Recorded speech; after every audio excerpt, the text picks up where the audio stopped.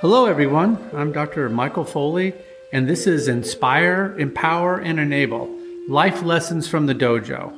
Inspire, Empower, and Enable Life Lessons from the Dojo is sponsored by the Center for Humane Living in Phoenix, Arizona, which has as its vision to inspire all people to live peaceful and compassionate lives.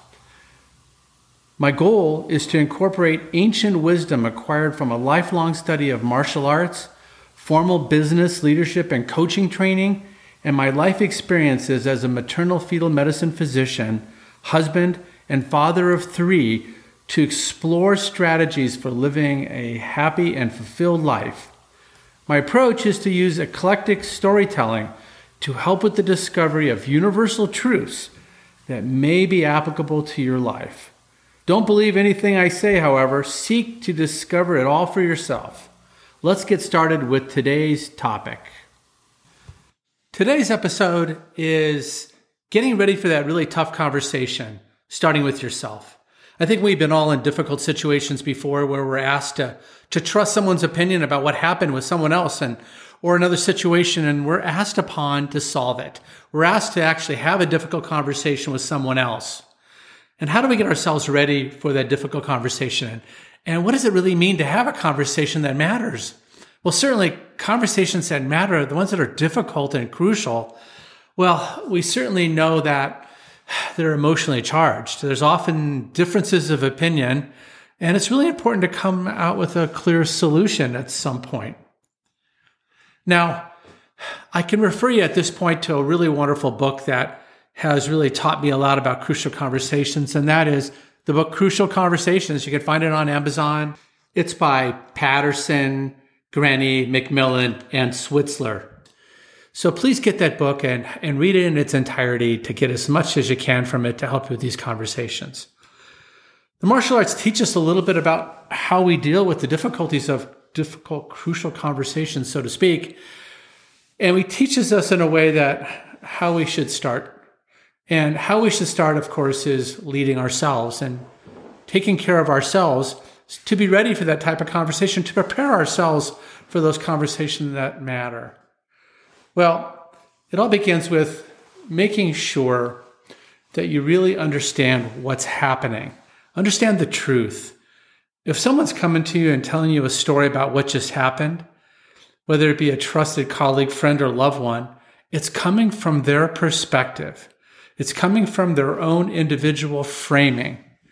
Even though they are very well intended, it may not clearly represent how you might see it or how the truth may really be represented. And don't get me wrong, I'm not suggesting that you tell them, forget it, I don't want to listen to you. You thank them. You thank them for their perspective and you give them this type of response. Thank you so much for this information and your perspective. I'm going to look into this and investigate it, and I'll get back to you on what I think I got to do. It's not that you don't trust what they're saying, it's that you really need to look at it holistically. The martial arts teach us about this concept called the non-abiding mind, or the non-discriminating mind. And the ancients would teach us that we never ever call it a tree until we step back and look at it in its entirety.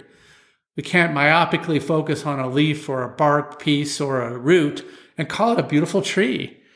We have to look at it from different perspectives and different sides.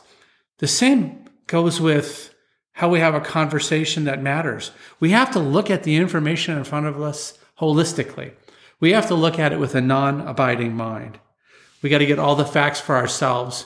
We have to talk to the principals and the people that were involved by ourselves to those people so we hear from them and we create our own image of what happened. And if we don't do that, it creates gaps in our understanding. And those gaps in understanding and gaps in getting all the information, as human beings, we fill them in with one of 3 narratives.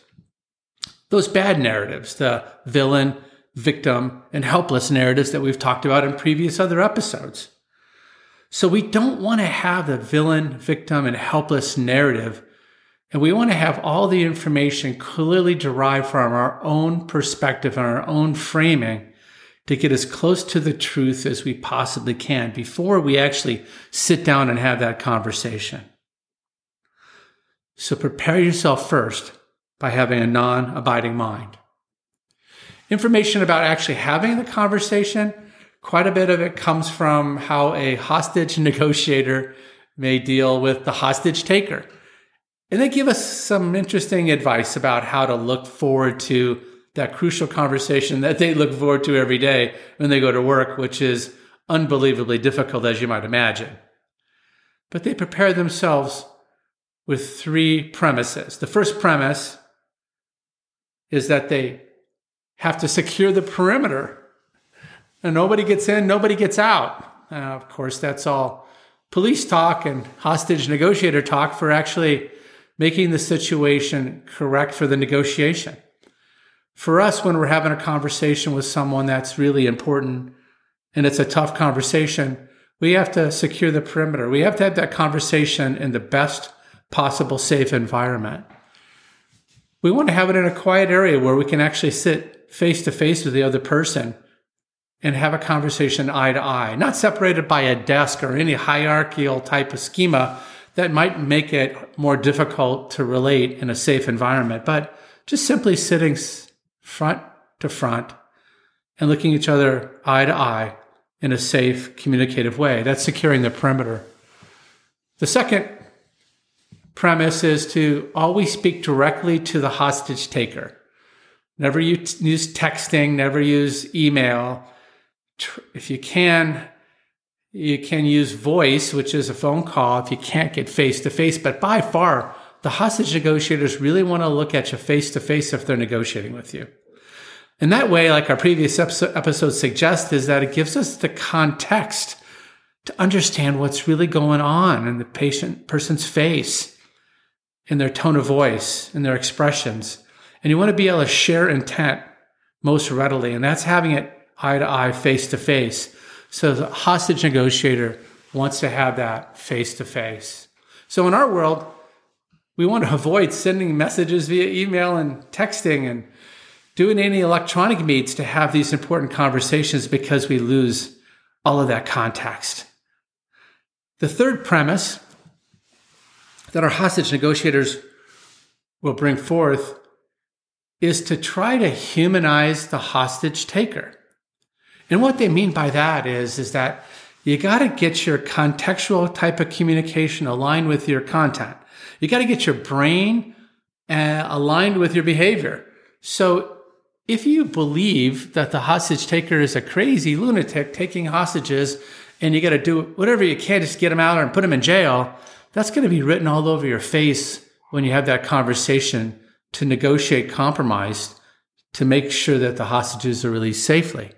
So the hostage negotiator will say, do what you can to humanize them by giving them the benefit of the doubt. Recognize that they're another human being just like you. They may not have had all the same resources when you're growing up or loved ones taking care of them like you did. And instead of treating them with contempt and anger, treat them with compassion and begin to think of them in a compassionate way so that when you do have the conversation, that too is also written all over your face and that you're approaching them compassionately, both in actions and in content of the language. We also recognize that we can be easily perturbed and to have an emotion from other people. They can push that button and send us off the edge.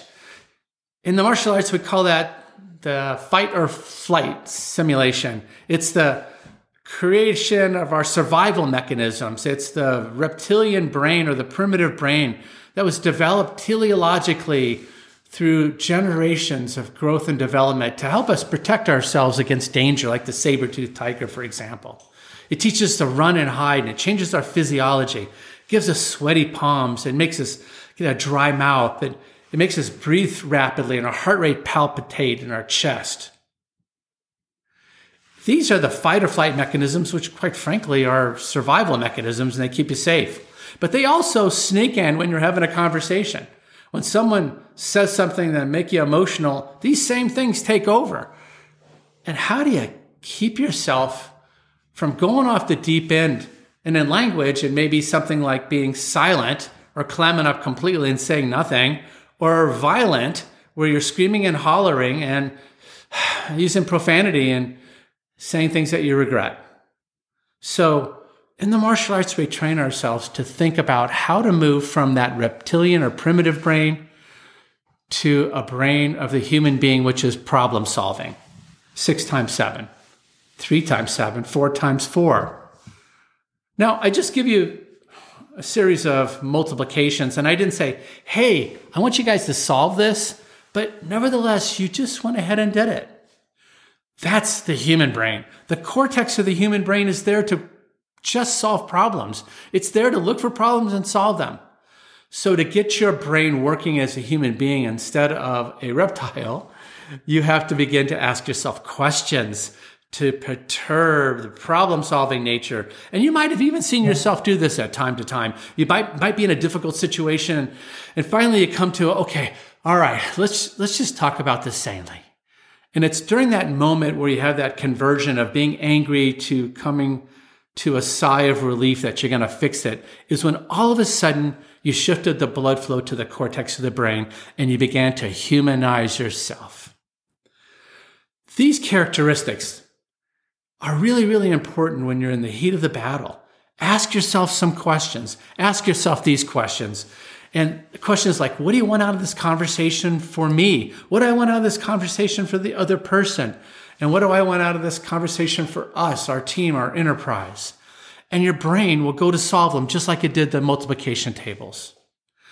You don't really have to cognitively think about trying to solve the problems. You just have to ask the questions, and your brain goes to work. And you begin to act like a human being, and you get out of that fight or flight mechanism.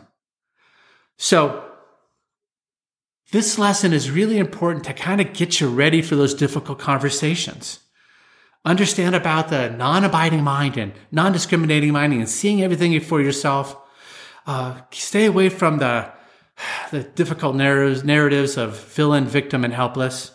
Understand how a hostage negotiator might approach it by securing the perimeter and having the conversation in the right place.